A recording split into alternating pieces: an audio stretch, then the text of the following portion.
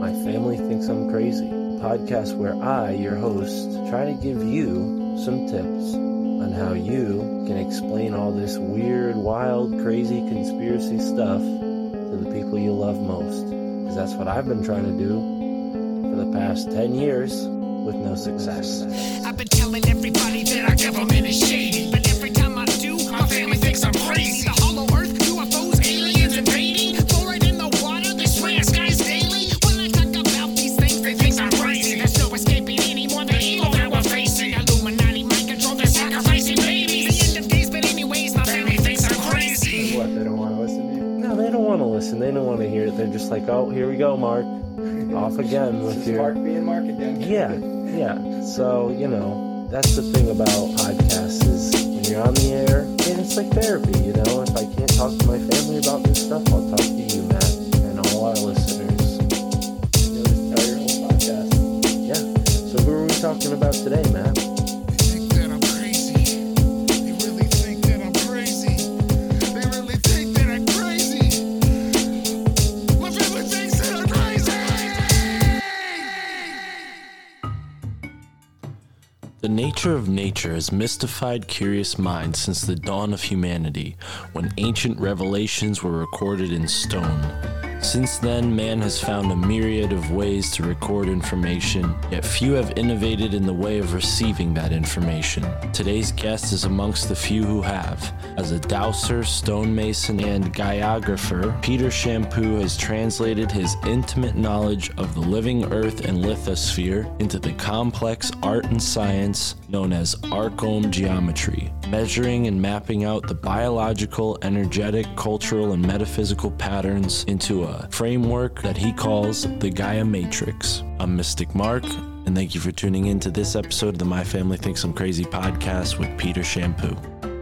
The one I've worked the most with is the Kachina Ley, which comes out of the sacred mountain of Kuchama or Mount Tequete down on the Mexico-California border.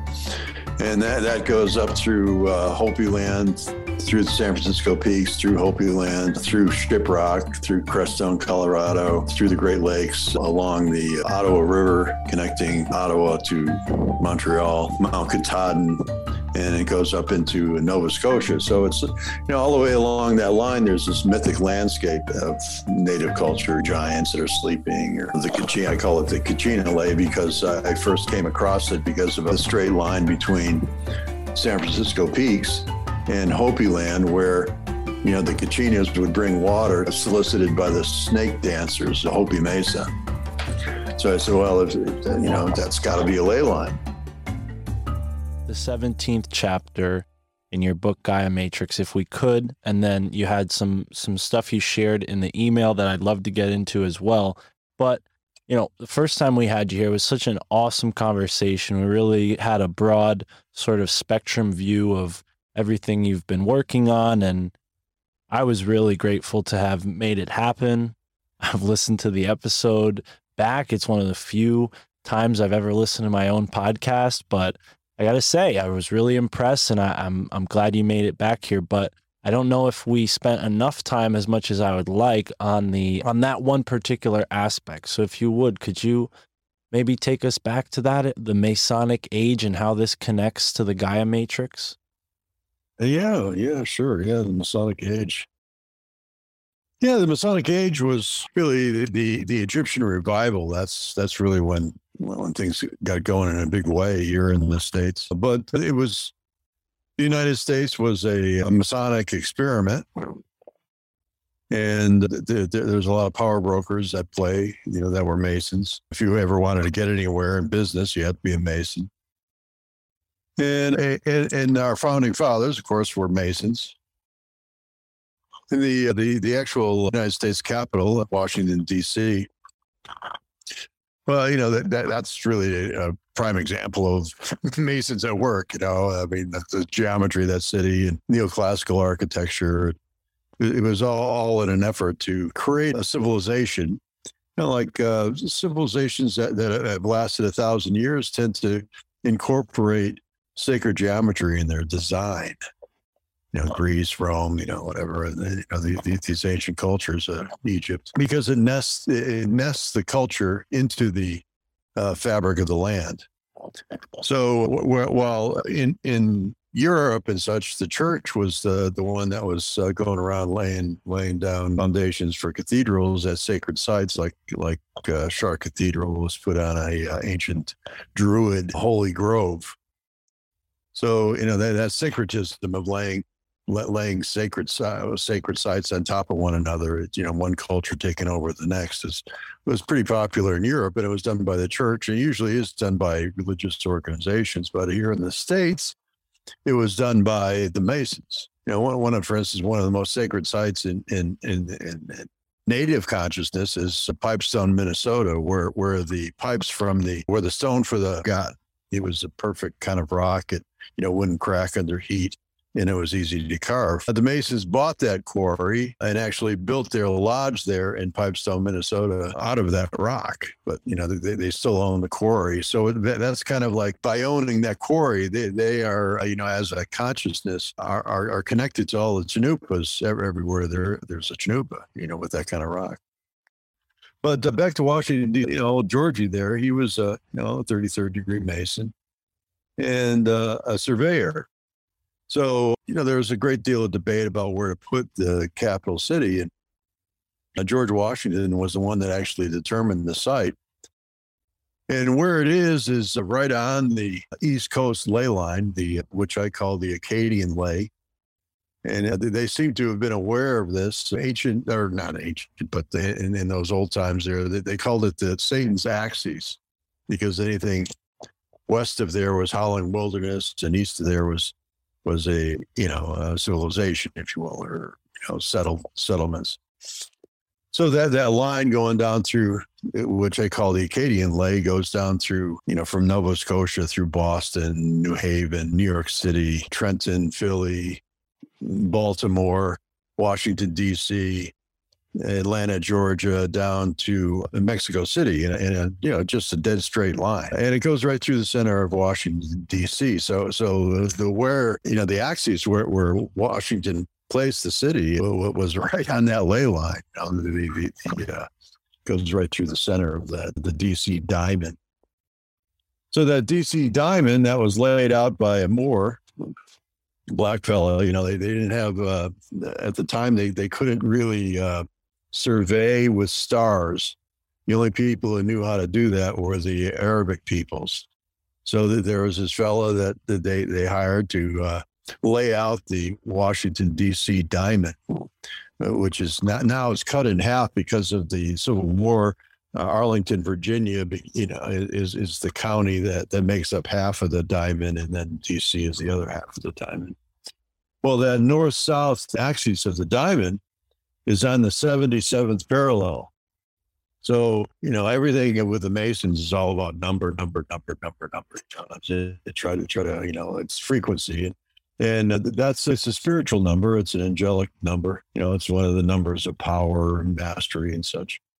But as well, that line, if you take that 77th longitude, that's what I was referring to with the 77th longitude, goes up north, goes right through the Iroquois Confederacy's home fire, where the Taradao had the central fire of the Iroquois Confederacy. So, and that's where we got our design for our federation, was through the Iroquois Confederacy. So by having that line going right through the Iroquois Confederacy, it's this syncretic overlay that was placed that connected one side to another.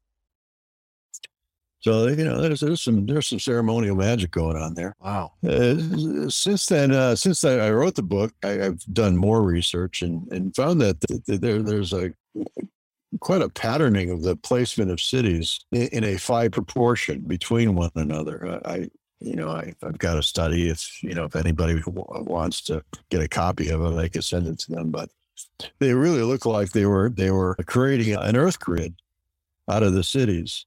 Absolutely. Well, like for instance, Vermont, they didn't know, okay, where do we put the capital? It should be in Windsor, and they ended up putting it in Montpelier. And so if you go from Boston through Montpelier, it goes right to Montreal. another Masonic city. Right. And Montpelier is at the 5 proportion, the life-giving ratio between between Montreal and Boston. So that Boston was one of the primary Masonic lodges, and Montreal was another. So they placed Montpelier there and put that gold dome on top of its capital, and to hold that frequency of light. So I mean, I think the Masons were, altruistic in their efforts, but power corrupts, absolutely. And so a few of them got out of control, and there's ceremonial magic being used down, for instance, down by you in the Skull and Bones Club with the skull of Geronimo. I'm so glad you brought that up, Peter. As a matter of fact, yesterday on 3/22, the day we were supposed to have this conversation, I'm sure you know the significance of 3/22 as it pertains to Skull and Bones. The reason I had to delay was because I conducted a walking tour of a small group of people, and we took a walk from the bottom of High Street, right about where their tomb is, up to the cemetery where the intersection of High Street and Grove is. And the person who built the archway that goes, you walk through it to get to the cemetery is the same person that built I think the most recent renovation to the Skull and Bones tomb. But when you brought up the pipestone, I immediately thought of how the Skull and Bones tomb is built from Portland brownstone, which for those, local familiar with Connecticut, you'll know there's a town along the Connecticut River called Portland where there's this big gorge, or I forget the proper term for it, but it's like a quarry that's now filled with water where they had, mined all this brownstone, and now people swim in it. It's like an outdoor adventure park. Oh, nice. Right. Yeah. So, but I definitely think that there's some significance there. I mean, I'm not versed on the Native American history of that particular place, but some ways south of there is the Matamoros State Park, which I believe we talked about our first time conversing, where there's local Native American lore of a great chief that lives underground and makes all these rumblings, and people even up into this day can hear these ominous noises that come from the ground there. But I definitely think that Skull and Bones is particularly to in the equation when we look at the particularly how the Masons have co-opted this energy grid that the people who were here prior had many, many different ways of connecting with. I mean, we talk about shamans who levitate across these ley lines or astral travel through these ley lines, and the mounds were obviously very significant. But it seems to me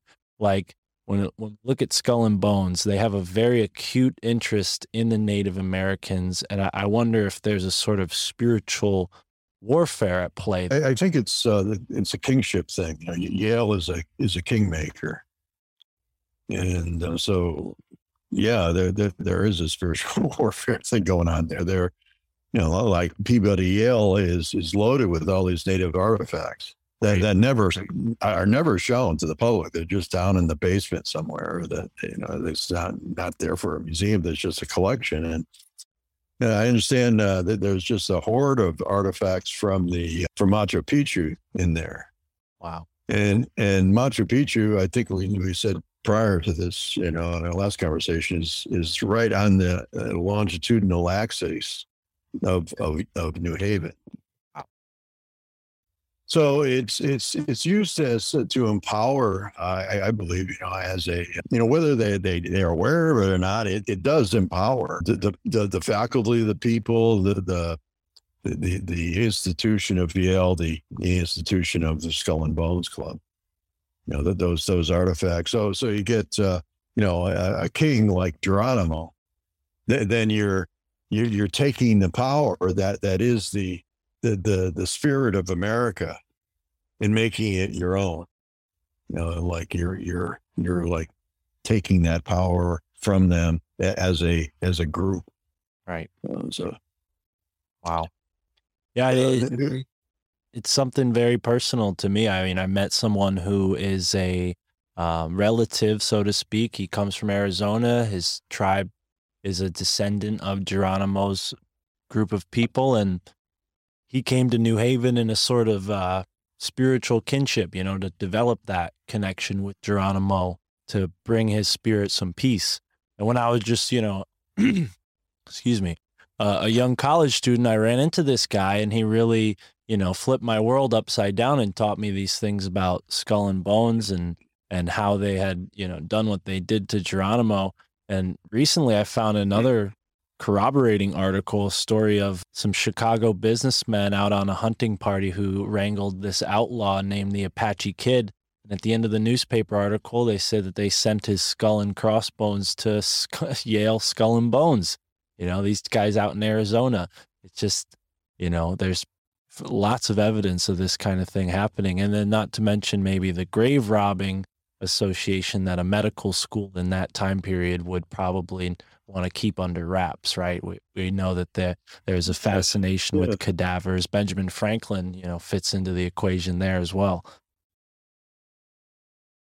It's sick the way they treated the native people. You know, they treated them like animals, like something to be studied, something, you know, like lab rats or something. And they felt as though it was their right to do what, you know, and take and do whatever they want because they consider them subhuman.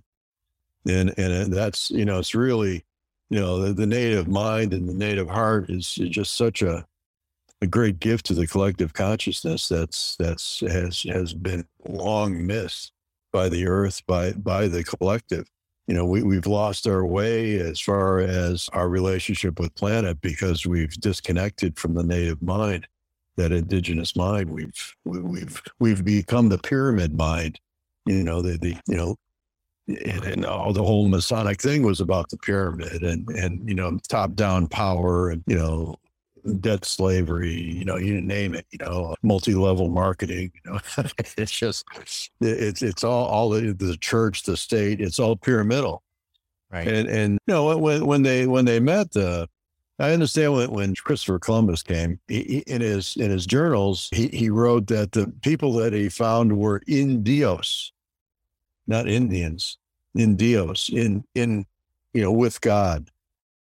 You know, so that's something that really threatens the pyramidal mind. You know, the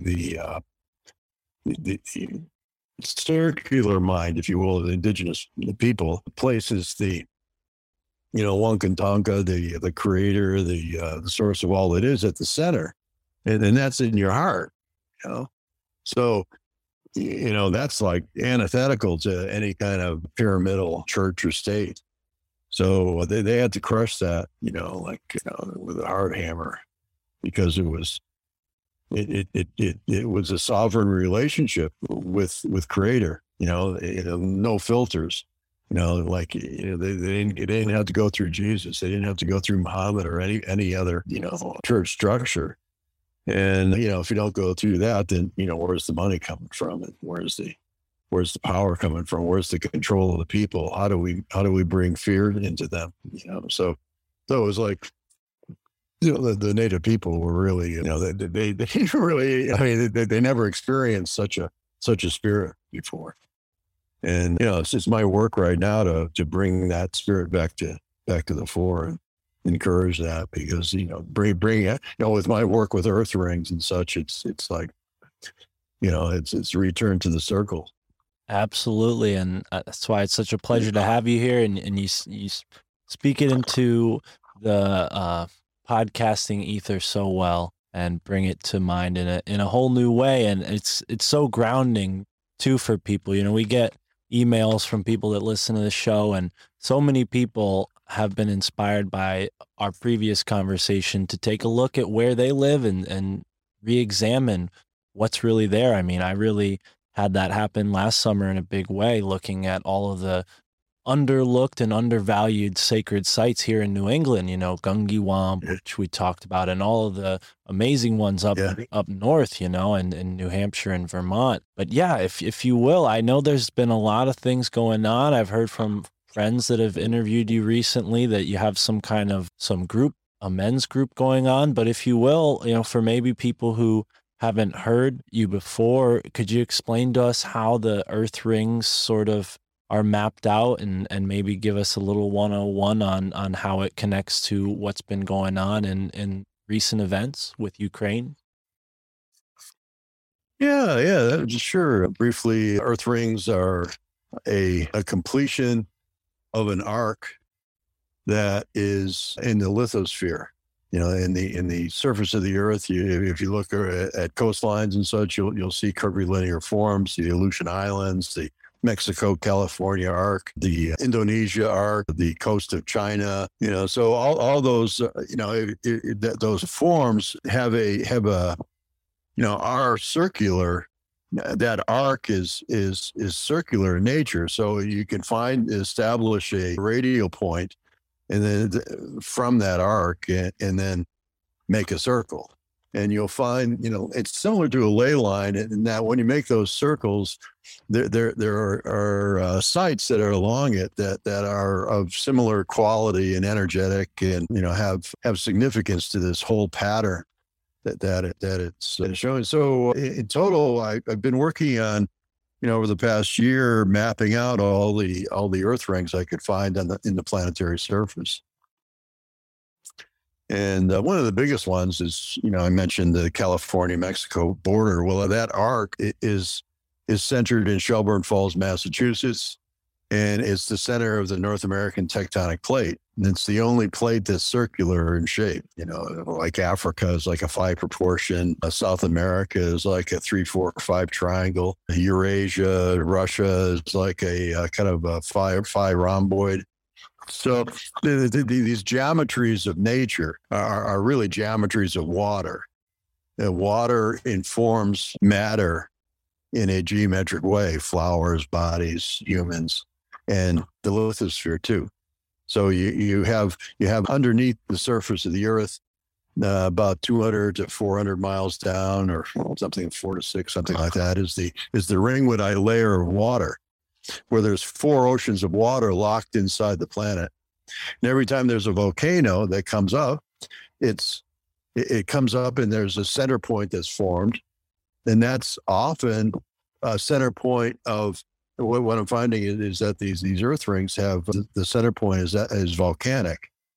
So some kind of uplift that's occurred there.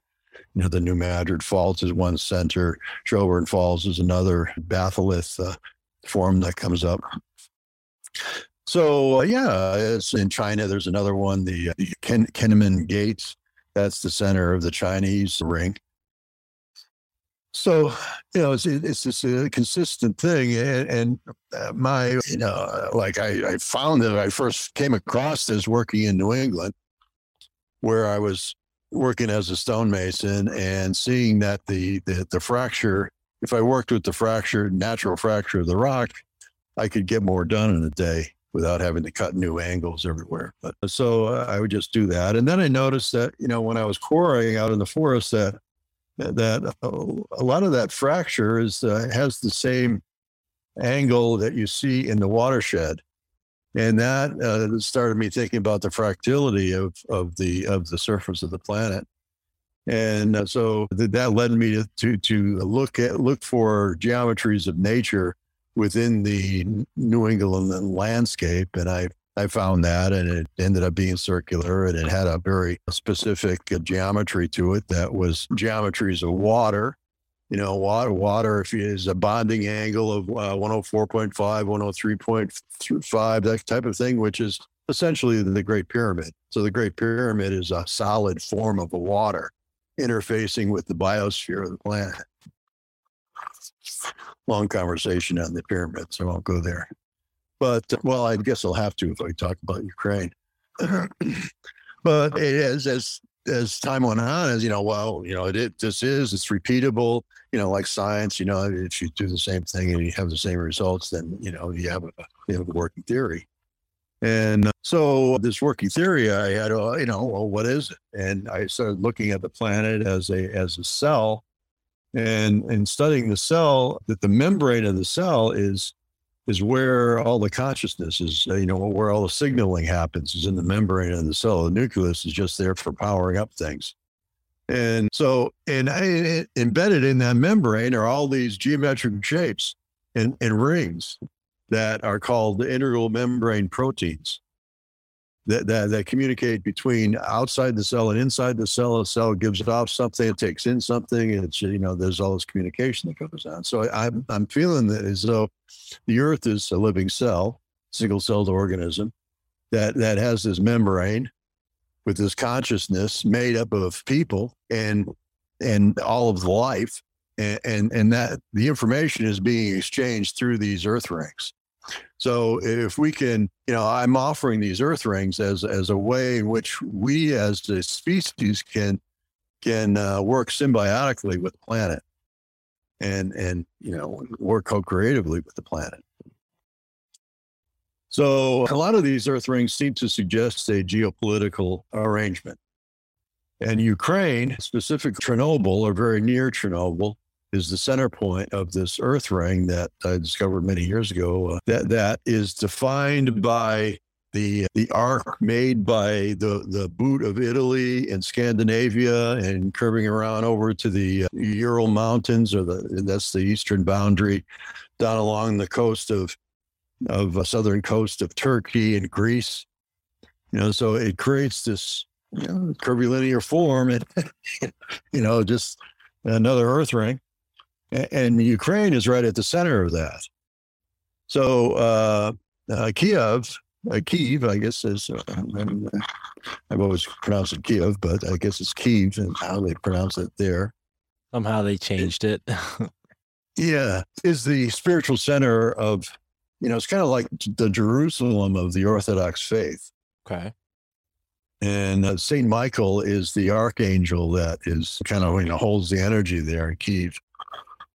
And it was a pilgrimage site for all of Russia.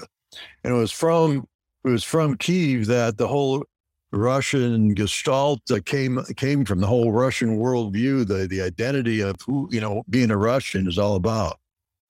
So, losing Ukraine, I fear that Russia was losing its sense of identity. And it needed that for, the sake of its, who are we if we don't have Ukraine? The bread basket, Ukraine feeds 600 million people. So it's really it's a critical point because there's two halves of a whole there that are in conflict. The whole Russian bloc on one side and the NATO bloc on the other. It's like both of them are looking towards supremacy over the other. So the NATO forces keep pushing. They put those bio labs pushing, next to Russia, more and more armaments next to Russia. And as a way to force Russia's hand to really, to create this supremacy. So where's this all come from? Why can't we all just live together? As Rodney King said. And that if you take the meridian, that goes through that center point of the Ukraine peninsula or the Ukraine Earth ring, it's the same line as essentially the 30th parallel east, 30th meridian east, and that goes right through the Great Pyramid. So the Great Pyramid is what is attenuating the Earth cell and its membrane to come into pyramidal consciousness. Now, when you project the edges off of the Great Pyramid, for instance, the southeast edge goes right through the Kaaba in Mexico and in Mecca, the black stone right there in that black cube. I mean, right, couldn't be more accurate, as if by design that was placed right there on that ley line that comes off of the Great Pyramid. You go northeast and it goes through the Baha'i Temple and up through, Mount Hebron and, all the Jewish holy places, Mount Carmel. And, so there's a lot of religions involved with this setup of the Great Pyramid. And it's like the Great Pyramid is entraining that pyramidal consciousness into religion, into power, into structure. So where the north-south line is, which is essentially the Nile meridian, which is, the Nile River is this really powerful energy form. The Nile River is the same diameter as the moon. So there's this resonant conversation between the two. Then you got all the stuff of the moon being a satellite and a alien construct, or it was delivered here to maintain our prison planet. Well, and if it was, it would have been maybe in that time period prior to the Great Flood, and when, certain folks talk about Saturn being, this sort of prominent body, luminary body in the sky, almost like a sun. Have you looked into that theory at all? Yeah. I've looked into that as that the year before the flood there was a canopy of ice. That's where all the water came from, was the canopy of ice, and that canopy created a lens, so we could see the planets a lot clearer, as if it's like a telescope. That they were very much closer, and so you see a lot of ancient petroglyphs and such that show Saturn and Jupiter, as if it's you're looking through a telescope. And, they must have had a telescope. No, they had this canopy of ice that made the stars and planets seem all much closer. Right. And you talk about the pyramid being sort of like this, anchoring the collective planetary consciousness into a sort of solid state. Do you think the moon was placed for a similar reason? I'm speculating, of course, but what are your thoughts on the moon? There's a lot of studies of the pyramid that related directly to the moon. So I think the two are in a working concert with one another. Okay. And would that be true for every pyramid, or is the Great Pyramid the only candidate? Well, that particular one has the real tight geometry in that way. Right. I think that there was a cult of the pyramid that went out from there. And, so you find stuff all over the place, these pyramids all over the planet. There's some interesting work done by this man by the name of John Shaughnessy. He lives up in Dalton, Mass. And he noticed that the pyramids of the world are at a 180-degree opposite side of the planet to major volcanic structures. So he feels as though the pyramids were placed there to to harmonize the destructive forces of volcanoes. Wow. Yeah. And would that give any sort of, or lend any thoughts towards maybe the purpose? Because we, going back to our conversation about Native Americans, we're told by the sort of authority on archaeology and anthropology that these places were not maybe built for sacrificial means, but then along the way, somehow that became a major part of their practices, of sacrificing people on the pyramids. Does that play into this equation at all? Well, prior to the flood, there was a whole different quality of atmosphere and energy in the planet. The standing stones hummed. Over there in England, you have that whole megalithic culture, right? And prior to the advent of modern fertilizers, how would you fertilize your fields? So they would place these big megaliths in the center of these fields, and it would ground the telluric energies and the electromagnetic energies, lightning, and bring that nitrogen into the soil and make things sweeter. And so there was any kind of prodigious effort like that to move these great stones and build these towers and such.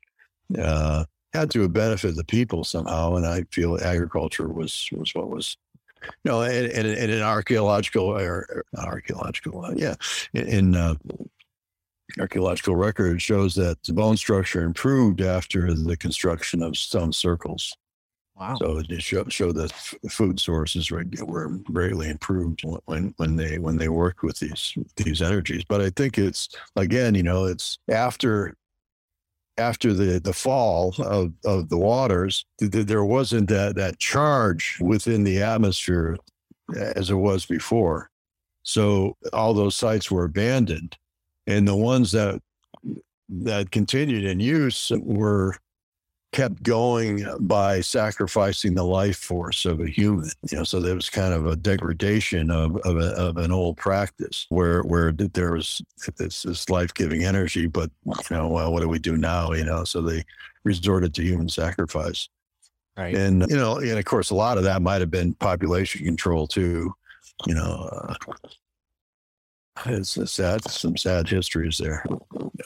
Absolutely. Yeah. And when you look at the, Gaia matrix and how you've mapped out that city ley line, it definitely makes one wonder if those same practices that were going on all the way down in Mexico have kind of shifted up towards, the, military branch of the entire world, it seems, right? Washington, D.C. and Right. Skull and Bones, through my research, is very much a military sort of outfit. Their whole thing is geared through Hegelianism, which is, a product of this Prussian German war state that was going on in the 1800s. Yeah, that ley line going up the East Coast is, if you take it across the pond, it goes through, it's like the proverbial line in the sand through Europe.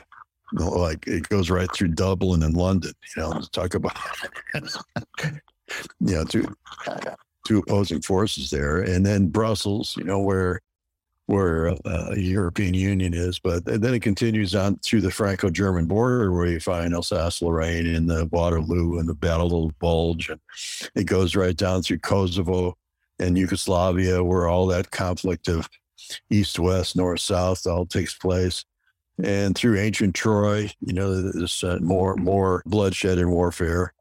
And it ends up going into Amman, Jordan, where the worship of Baal was, with that whole human sacrifice thing there. So you have these two roots of, the Teotihuacan over in Mexico City as being, human sacrifice over there. Then you got the human sacrifice of Baal at the other end, and then all the human sacrifice in between, in the military industrial complex that has supported the American culture since its start, as profit through suffering model. So, that needs to change. It's just these ley lines get entrained, and the more you have wars on them, the more wars occur on them.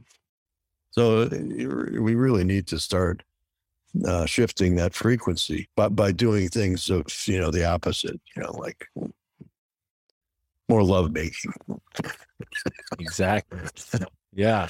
Make love on ley line for world service. I wonder how much of that went on in the 60s. Did they ever do like a sort of pseudo Woodstock at Gettysburg or something like that? That would have been interesting to see. Oh, there was a gal that contacted me who was doing part of this orgasm for peace. okay. She was trying to do strategic orgasms. Just herself? Well, no, she was working on getting a lot of people. It was actually it was a global movement at the time. To one of those things, orgasms for peace. Well, I think there's a couple podcasts that do something like that. I'm sure.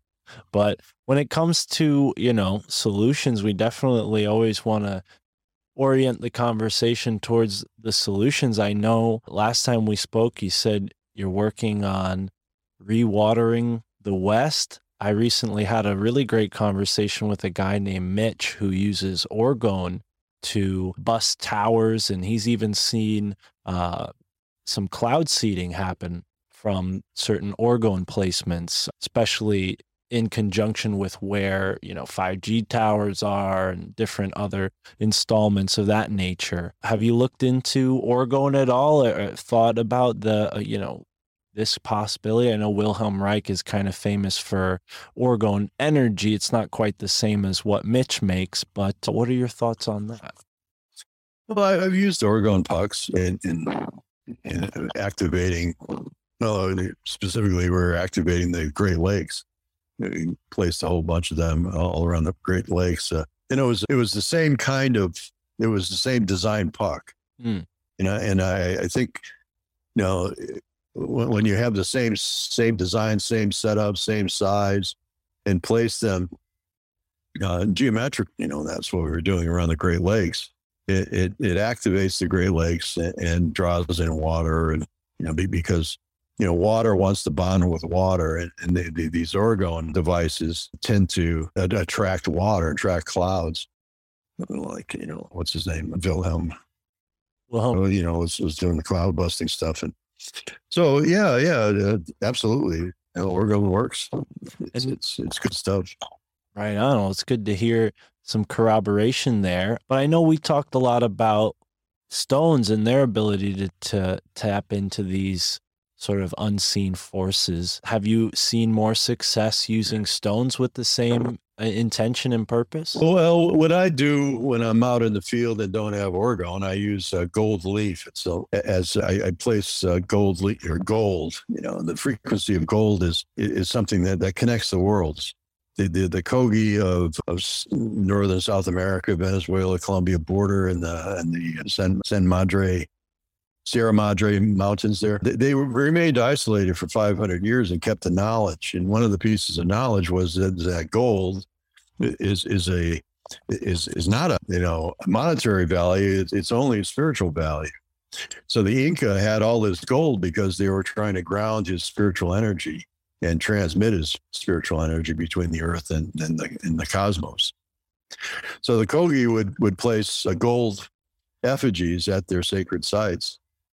So with that in mind, I take, whenever I create a medicine wheel, if I'm, doing a large scale, like activation of a ley line across the country, I put in, I use a 9 stone ring, which is, the 369 of Tesla and everything else that's implied with it. But that 9, the geometry, you come up with 4 polygons, and those polygons have these like nested circles within them, and those circles relate directly to the sizing of the planet. So when you put a neogram stone ring down in the ground, it's communicating directly with the planet. And so the ley line gets activated because of that consistent frequency and pulse of 9. But to have a continuity through all the different stone circles, which are using different minerals, because I'm just using the stone that I find locally, I use gold leaf underneath each of the 9 stones to act as an attenuator, to connect the worlds and connect those energies and get a spiritual flow going. Wow. Yeah. Wow. And I have to ask, considering the sort of ominous nature of some of these ley lines, do you think that, activating them is a way to sort of purge that energy that sort of remained there over the course of time? Or are you, avoiding those heavier, more bogged down ley lines and activating maybe other ones that are lesser known? Yeah, I've done some work with the Eastern ley, but it's kind of hard to work with because it's so inundated with those energies you just mentioned. Probably the one I've worked the most with is the Kachina ley, which comes out of the sacred mountain of Cuchama, or Mount Tequete, down in the Mexico-California border. And that goes up through Hopi Land, through the San Francisco Peaks, through Hopi Land, through Shiprock, through Crestone, Colorado, through the Great Lakes, along the Ottawa River, connecting Ottawa to Montreal, Mount Katahdin, and it goes up into Nova Scotia. So it's, all the way along that line, there's this mythic landscape of native culture, giants that are sleeping, or, the Kachina, I call it the Kachina ley because I first came across it because of a straight line between San Francisco Peaks and Hopi Land, where, the Kachinas would bring water solicited by the snake dancers, the Hopi Mesa. So I said, well, that's got to be a ley line, so I just extended it. It ended up being connected to all these other native sacred sites in a diagonal across the country. So ley lines tend to be diagonal rather than north, south, or east, west. And this one is, like, the main indigenous line that goes across the country. So I was working that because there was a great drought that was happening in Navajo land. I had a buddy up there. Everybody was suffering because of the lack of water for like 7 years. And what I determined was the reason why there was no water getting into Navajo land was because of the conflict between the Hopi and the Navajo. So I went and put a medicine wheel right on the border there in the disputed territories of Navajo land and Hopi land.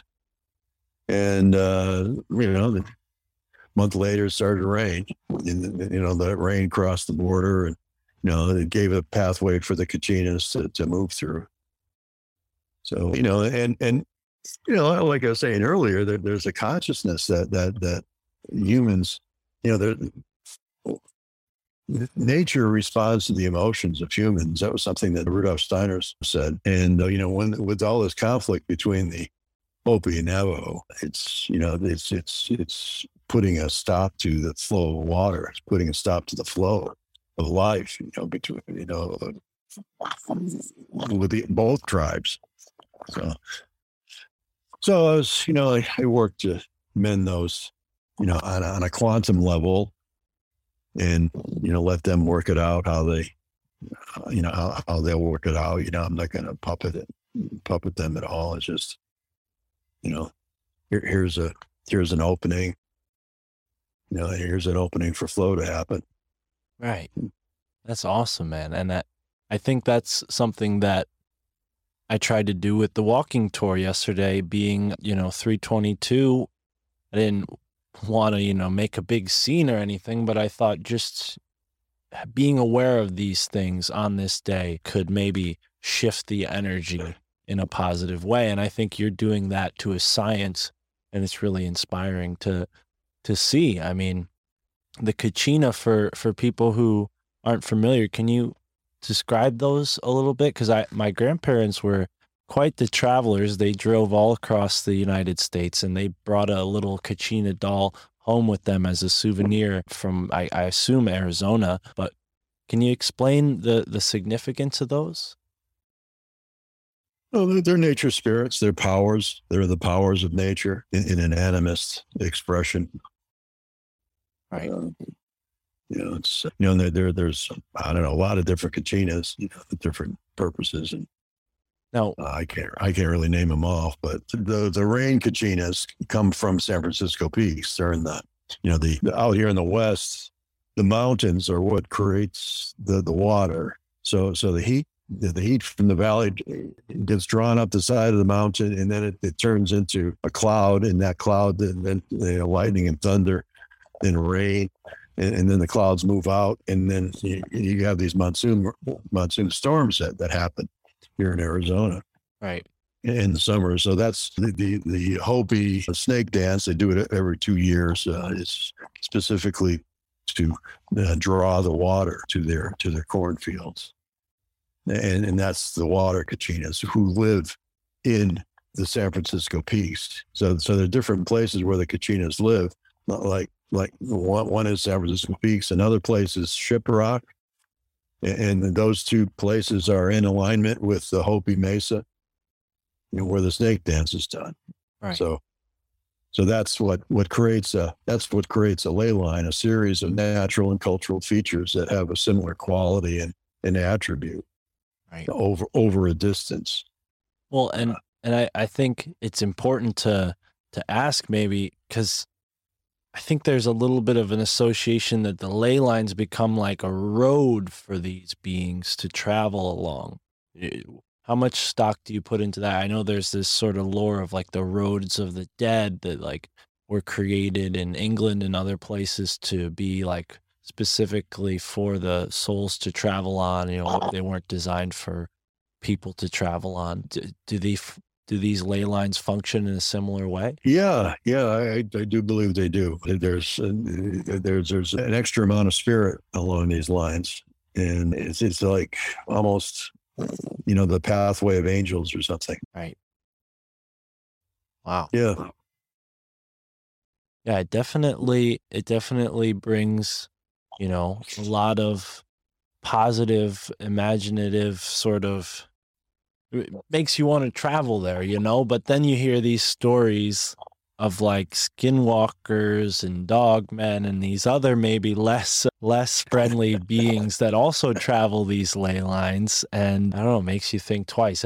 I know local to New England, there's the Bridgewater Triangle. They sort of see certain creatures there, but have you come across anything like that? Any stories that go along with that theory that these skinwalkers and such are using the ley lines to travel? Well, they certainly favor the energetic, they haunt the energetic places, the places of power. Right. And it's like skinwalkers and those kind of discordant expressions of spirit, kind of are found where this ley energy has short-circuited. So they're just like an expression of, a loose electric cable that's going around zapping people. Yeah, I think we ought to recommend building. And I think that they come into those places as a way to heal them. Like taking on the negative energies, transforming them. But it's spirit is always in service. It's even the devil's in service. Right. It's just Yeah, everyone plays their role. Yeah, I'm glad you said that, because I was going to ask, maybe if people should go over to Skinwalker Ranch and place down some enneagrams with the gold leaf on them, but it sounds to me like the right thing's already happening. If the right thing's already happening. Yeah, it's transmuting. Yeah, that's pretty close to the 42nd parallel and the alignments of east-west mountain ranges. If you go across the 42nd, you find a lot of east-west mountain ranges, the Caucasus Mountains, Mount Holyoke, just north of you, the Mount Holyoke Range goes east-west, and the Uinta Range, which the Skinwalker Ranch is right at the base of, is also east-west, and that's the 42nd parallel as well. Right. And that 42nd is like an empire line. It goes through Rome, it goes through Beijing, it goes through Boston. A lot of the Masons, when they set up, like surveyed the state boundaries, and 42nd parallel is one of them that they use for the boundaries, California, Oregon, Wyoming, Colorado, Connecticut, New York, Massachusetts, right? Connecticut, Massachusetts, New York, Pennsylvania. So it's a frequency of power. So like the Skinwalker Ranch, in my, conversation would be kind of like the discordant energies of these empires that are attenuating that particular latitude frequency of the planet. The latitudes are frequency energetics, like the equator, the 19.5 degree latitude, has a lot of volcanoes on it and such. Right. It's like the solar plexus to the planet. Right. Yeah. Well, so considering your great knowledge of the Earth, what are your thoughts on Hollow Earth and how they fit into this conversation? I wonder if, because recently I had a great conversation with a gentleman who's gone at great length to study a very specific area in Kentucky, the Somerset. In the Somerset area, it's called the Pennyroyal Ridge, and a lot of strange things happen there. There's a very high level of magnetic force, geomagnetic force in that area, and there also happens to be, the largest cave system there, the Mammoth Caves. Yeah. I have to say that I'm not really that versed on the inner Earth. I've looked briefly, or read a couple of books on the subject, and it seems to me that there's subterranean, like Telos out in Mount Shasta, for instance. It's there's a city underneath Mount Shasta. People have gone there, and gave testament to being there, and so. They exist within these caverns. And I think civilizations over time have, especially when, after the fall, things got really irradiated here on the surface. And a lot of the hominoid species couldn't handle the sun, but us, we can, but we can only handle it for a short, brief, lifespan. But, these other species of hominids are, went underground, and they have their cities down there. And I have a friend, Peter Moon, that writes extensively about the underground cities of Romania, underneath Romania, and the cave systems down there. Oh, wow. So it's and there's legends all over the planet that there's underground cities. But Right. as far as the whole Admiral Byrd thing of going through the center and like having an interior sun and the surface having a second surface, I don't know, the physics of it all just doesn't click with me.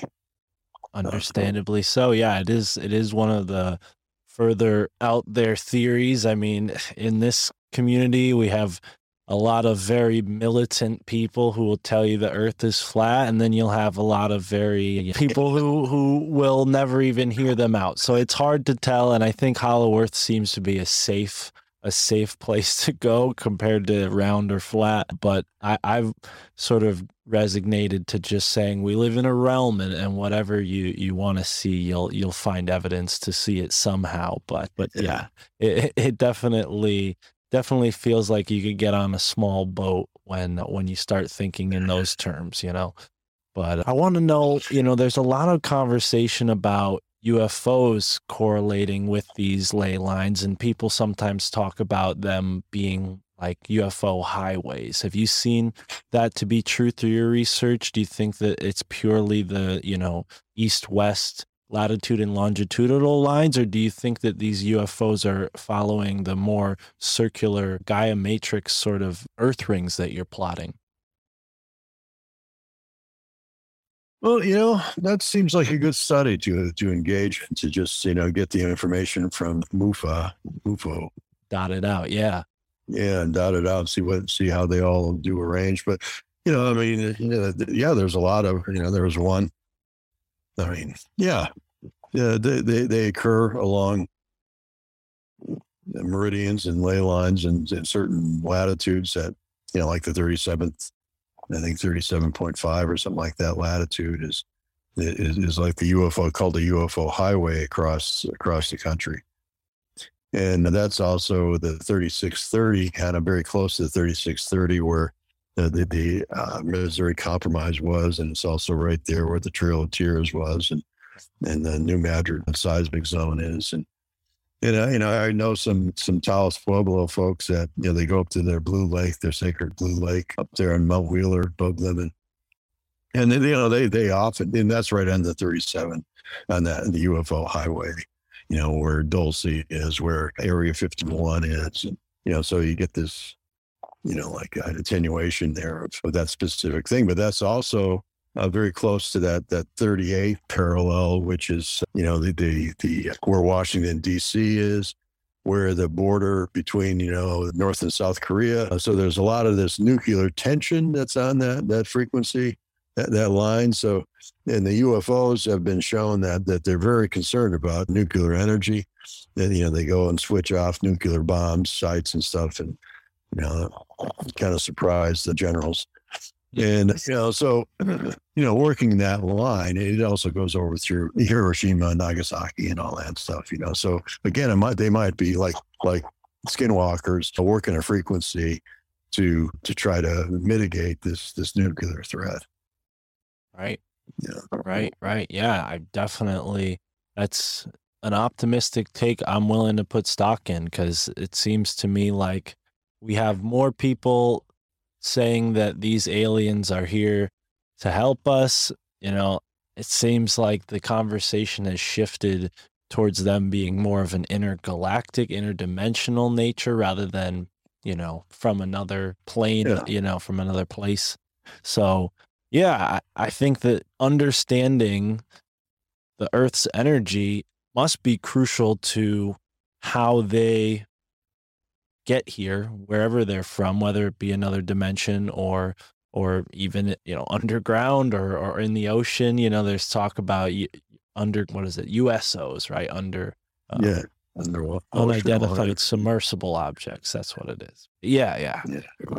Well, Peter, I feel like, we could talk for great length of time, and I do want to have you back on. Unfortunately, I don't have the most time, but I do want to give you a chance to give people a big, a good idea of what you're up to now, how they can support, how they can follow up with you. I hope that folks have picked up some of your books. The Moon River book and Gaia Matrix are two books that I own.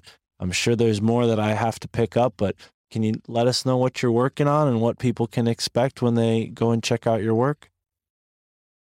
I apologize for my website. It's needing of updating by many, many years. And my Moon Rivers and Carbontero is out of print. I failed to sign my global agreement, so I haven't, set that back up again. But Gaia Matrix is available. American Society of Dowsers bookstore is a good source. Vortex Maps is another source for that. They sell them for $135 on Amazon if you want to spend that much money, but other sites are the $30 for. My email, my website is geometryofplace.com, and it's just my name on Gmail. If you want to get a hold of me, but my present focus of interest is Wounded Knee. I went out there Wounded Knee in the Pine Ridge Reservation, South Dakota. I went out there last July and found it to be a Masonic installation that has entrapped and kind of bonded the native consciousness as the omega point of the Indian wars. So there's, all that Holocaust, all that native Holocaust, all that collective trauma is just in a big knot there around this mass grave that was ghosted. The band of Bigfoot was ghosted. They were the ghost dancers. And then that was a power that the church just wouldn't put up with. And they went in there and consciously circled these people in a sacred circle of death and killed them all. And, over a 9-hour period, they hunted everyone down, just stabbing men, women, and children, mutilating a lot of the women and children. And then the following day, the grave diggers, came along and stripped the bodies of all the ceremonial objects and buried them separately.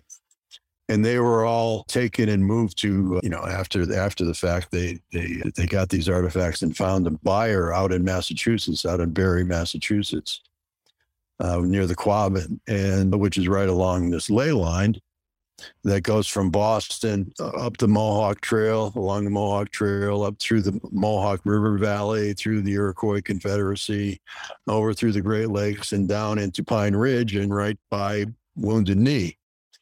So the artifacts are being held in a place where originally was, the King Philip's War it was the alpha point of the Indian Wars. It was that war defined this idea of the only good Indian is a dead Indian. And they went on from there. There are a lot of massacres in Massachusetts and on up through New York State and all across the country. The Holocaust of the native people, 40 million people killed. And so that's all tied up in Wounded Knee, and it's in this. It's kind of like in this ghost dance of repeating this energy of this the drama triangle of hero, perpetrator and victim. And the 1974 AIM takeover of Wounded Knee was kind of like just an echo of that. That same energy. So we're right now, we're actually this April 6th, I'm part of a delegation that's going to Barre, Massachusetts to demand the return of these sacred artifacts back to the people of the Lakotas and Dakotas and Nakotas, as well as the Bigfoot band. Our plan is to take some of the, they even have scalps and stuff involved in this collection. So, those will be ceremonially, returned to the land. We have microbiologists that are going to analyze the blood that's on the artifacts to determine which family, to determine the DNA so that the artifacts can go to the proper family for them to do, to have a resolution, of all of this energy. So it's kind of like it's this healing that we're trying to make so that that whole Wounded Knee thing is just suppressed. The name, think of the name, Wounded Knee. It's like the Indian people can't hold their own weight. Right. Because they're in this state of constant suppression of human spirit. They're not allowed to express life in their own worldview. They're being forced into that pyramidal form. So I'm writing, I've written an article that'll be published in the next publication of New Observations magazine, which is a free online magazine that you can read. It's a PDF, or you can buy it as a paper form. But I'm part of an issue that's devoted exclusively to Wounded Knee. What happened there, what really happened there, and what from an academic point of view, and I'm writing it from a geomancer's point of view, and how to rectify that. Like right now, the graveside, the alignment of the graveside is at 33 degrees northwest. So it's like there was some mason on site that said, okay, dig the hole right here at 33 degrees, and that goes right to Rapid City. And Rapid City is like in the state of apartheid with the native people there, between the natives and whites. And it's like, it's just death for the native people if they go there. And just 3 degrees to the north, it goes right to Bear Butte, which is the kind of the holy land of the Plains Indians. It's where everybody went for vision quests and such. The Great Bear, the hero. So right. It's like I'm trying to talk as a geomancer, I'm trying to talk the Lakota people into getting this reorientation somehow of the grave site, so that the ancestors have a clear path and portal northward. To release. They're kind of these Lakota spirits are trapped. They're trapped by their own people because there's this Wounded Knee Survivors Association, so it's like this victimhood thing, and everybody's in a victim state. So by changing this orientation back to the Great Bear, the Bear Butte, there would be this release of spirit that would happen, and an opening of and a return of the native consciousness to the world consciousness, which we desperately need right now.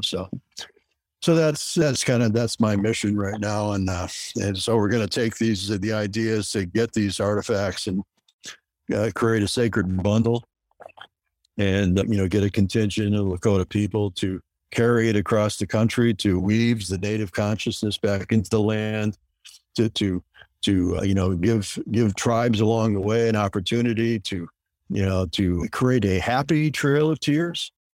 To transform that energy of death, to look at, wow, what did the native people provide, for the world, it's like the whole world got to come together in this one place, and they're our hosts, that what an honored position, that they are in to host the whole planet. And, and to, step up to that responsibility and teach us, from the depth of their own knowledge, how to live well in the earth is really their piece. So I'm just, into encouraging that to happen. So. Wow. Peter, you are doing tremendous work, and I'm so happy to hear that come to fruition. Specifically, if there's anything we can do in Connecticut help with that Barre, Massachusetts thing, whether it's just showing up in solidarity, I would love to be a part of that. I'm certain the drive wouldn't be too far, but wow, that is so inspiring. And I think that's exactly what we need to do is transmute the trail of tears from sad tears to tears of joy, and like you say so beautifully, bring this energy of their consciousness into the world before it's, crushed in the pyramid. Thank you. Good synopsis. Wow. Peter, this has been a real pleasure. I'm sorry we had to cut it short, but it's great. Thanks, Mark. Thank you so much. You inspire me. I was able to speak well and quickly and get a lot of information out. And so thank you. Thank you. Well, it is a pleasure. I mean, you do know so much, so I'm certain that I'll be emailing you again, whether for my show or another show. I'll be in touch, but until next time, have a great moment, and thank you so much for listening. All right, what an excellent conversation with Peter Champoux. He really knows what is what when it comes to the landscape magic, the little secrets of the rocks, the mountains, and all of the different amazing features of the natural landscape, something that was a big part of my research last year, my research this year. You know, Peter Champoux arrived to my girlfriend Tara and I very synchronistically through a suggestion made by our friend Michael Wan after we had told him about a number of books that we had found on our way through various used bookstores. Something that I really enjoy doing. And after recently moving into a new place, I realized that as much as it is nice to own this many books, it is quite a lot of work. So help me lighten the load, folks. Join the Patreon book club at $33 a month. I'll send you a book, and if you stick around in the tier for more than a month, then I'll hook you up with some extra stuff too. Sometimes I'll send 2 books. Some people who stick around for a long time, I'll send them a valuable book. Not that each book isn't valuable in and of themselves, but you know, something like a hardcover or maybe a book that I have trouble parting with, you know, that sort of thing. So definitely a lot of awesome bonus stuff to be had on the Patreon at every tier, whether it's $2, $3, $5, however much you can support us with. And I've had a rough week, folks, very busy. Sorry about the hoarseness in my voice. Rough day. Show us some love with a one-time donation. Check out the merch store. Those are all great ways to support the show. Next up in today's Wednesday double feature, I know last week we didn't do an extended outro, but this week we got my new buddy Shane Jones, who emailed me about how this podcast has inspired him. I appreciate the feedback. Thank you so much, Shane. And I gotta put it out there, Shane is relentless. He's a good dude in the best possible way. You know, he really kept on me, said, "Hey Mark, we got to do a show together. I want to talk to you about this and that." I said, okay. First time came around, I got busy. I had to reschedule. It didn't bother him one bit. He stuck around, and we did an episode a couple days ago, last night actually, and it was great. It was really nice connecting with Shane, and his podcast is just getting off the ground. It's called Inquiries of Our Reality. And yeah, best of luck to you, Shane. I really appreciate you joining me on the show. And it was a great conversation. He shared his story with us, told us about some of the weird, fascinating, bizarre, and paranormal things that have happened to him. We talked about his use of psychedelics and how that unlocked some doors for him. And then we talked about the cannabis industry, industry that he knows very deeply. He works in the Michigan cannabis industry. And like I said, it's always cool when people reach out and say that the show inspired them to start their own. And if you're out there listening and you have a podcast, hit me up. I have a podcast cooperative called Alt Media United, and we're growing every day.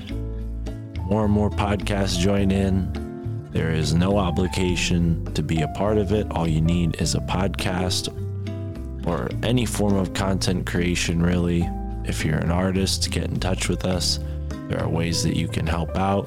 If you're a musician, it might be tough, but there are ways for you to help out. Now, I will say, if you have some music that you want to put on the show, just know it has to be commercial CC 4.0, commercial copyright 4.0, because we don't use any licensed music on this podcast. It's all CC 4.0, free for anyone to use, reuse, redistribute, even for commercial purposes, hence the 4.0 status. There are other sorts of copyright licenses. The proper term is escaping me right now, but if you are a musician and you have music that you're willing to part with, send it my way. I'm always open to hearing it, and I am looking for interpretations of the theme song. If I like your theme song submission, not only will I use it on the show, but I will plug your band or your work in every episode description that I use the intro song. To qualify, you got to use sound bites or sound clips from the podcast.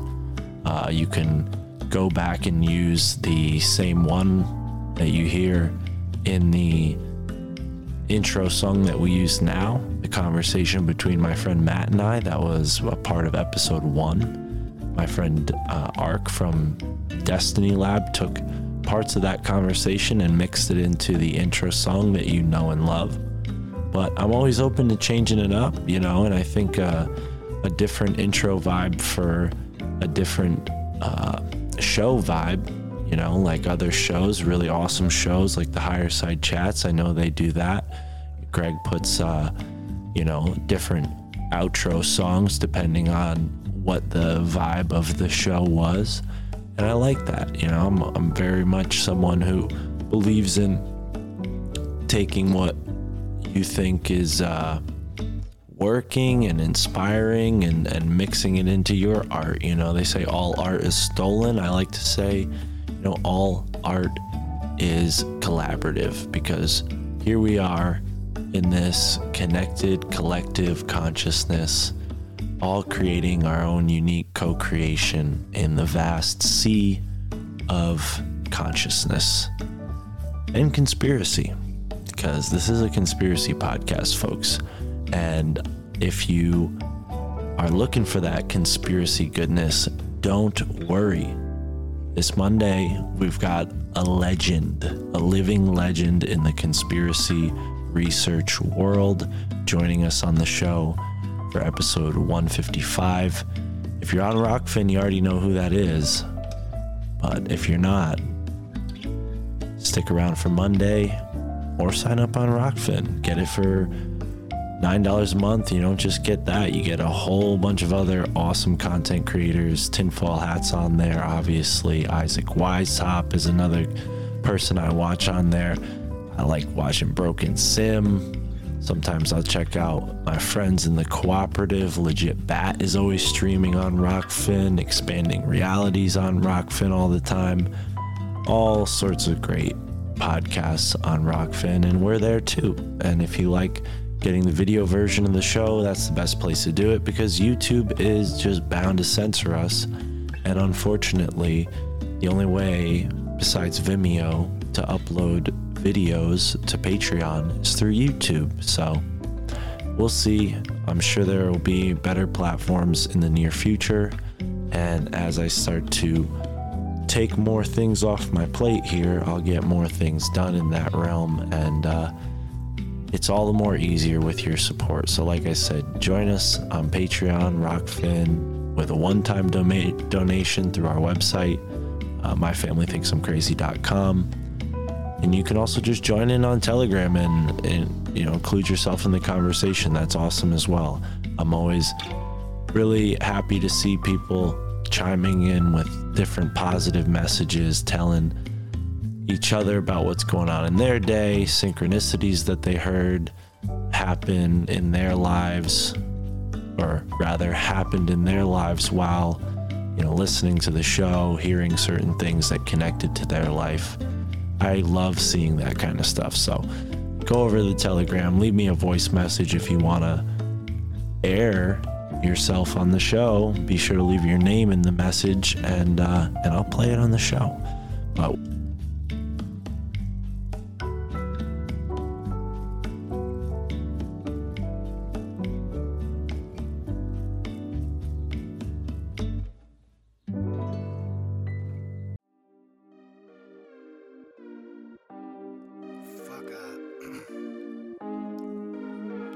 Man, I think I'm fucking peeking right now. Wait, I'm peeking through the curtain. Cells out of service, can't reach me on the circuit. I'm peeking through the curtain. Nothing is for certain, but I feel it like a purpose. Wait, I'm peeking through the curtain. Hardly feeling like a person, but the vibes are perfect. I'm peeking through the curtain.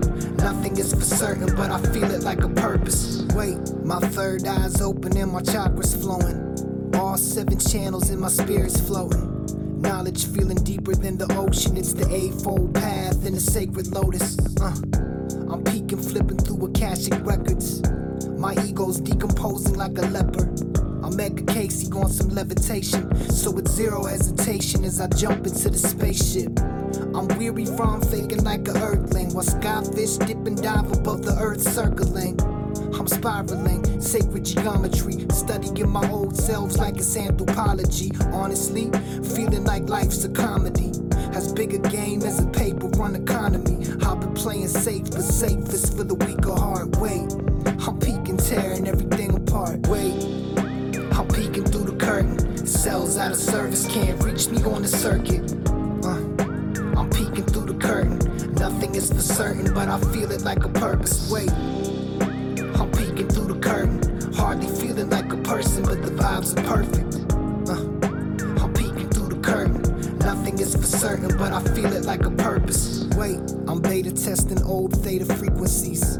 I lay to rest the ego and the frequent themes that keep me seeing life inside a box. Small minds kick rocks, Pandora, let's talk. I might need a suture for this rift in space. I might stay and see how Lucifer's fruit tastes. I'm hungry for knowledge and hungry for infinite, and every time I'm peeking I can see it for an instant. I'm peeking through the curtain at the crowd. Sheeps in their seats and the wolves on the prowl. Zeitgeist, spirit form walking through the aisles. Consumerism living in their vacant smiles. Now I'm peeking through the curtain at the sky. I ain't even gotta try, gaining wisdom on the fly. I'm touching base with things I can't explain. Gods without names on a different plane. Wait, I'm peeking through the curtain. Cells out of service, can't reach me on the circuit. I'm peeking through the curtain. Nothing is for certain, but I feel it like a purpose. Wait, I'm peeking through the curtain. Hardly feeling like a person, but the vibes are perfect. I'm peeking through the curtain. Nothing is for certain, but I feel it like a purpose. Wait, I'm peeking through the curtain. Cells out of service, can't reach me on the circuit. I'm peeking through the curtain. Nothing is for certain, but I feel it like a purpose. Wait, I'm peeking through the curtain. Hardly feeling like a person, but the vibes are perfect. I'm peeking through the curtain. Nothing is for certain, but I feel it like a purpose. Wait.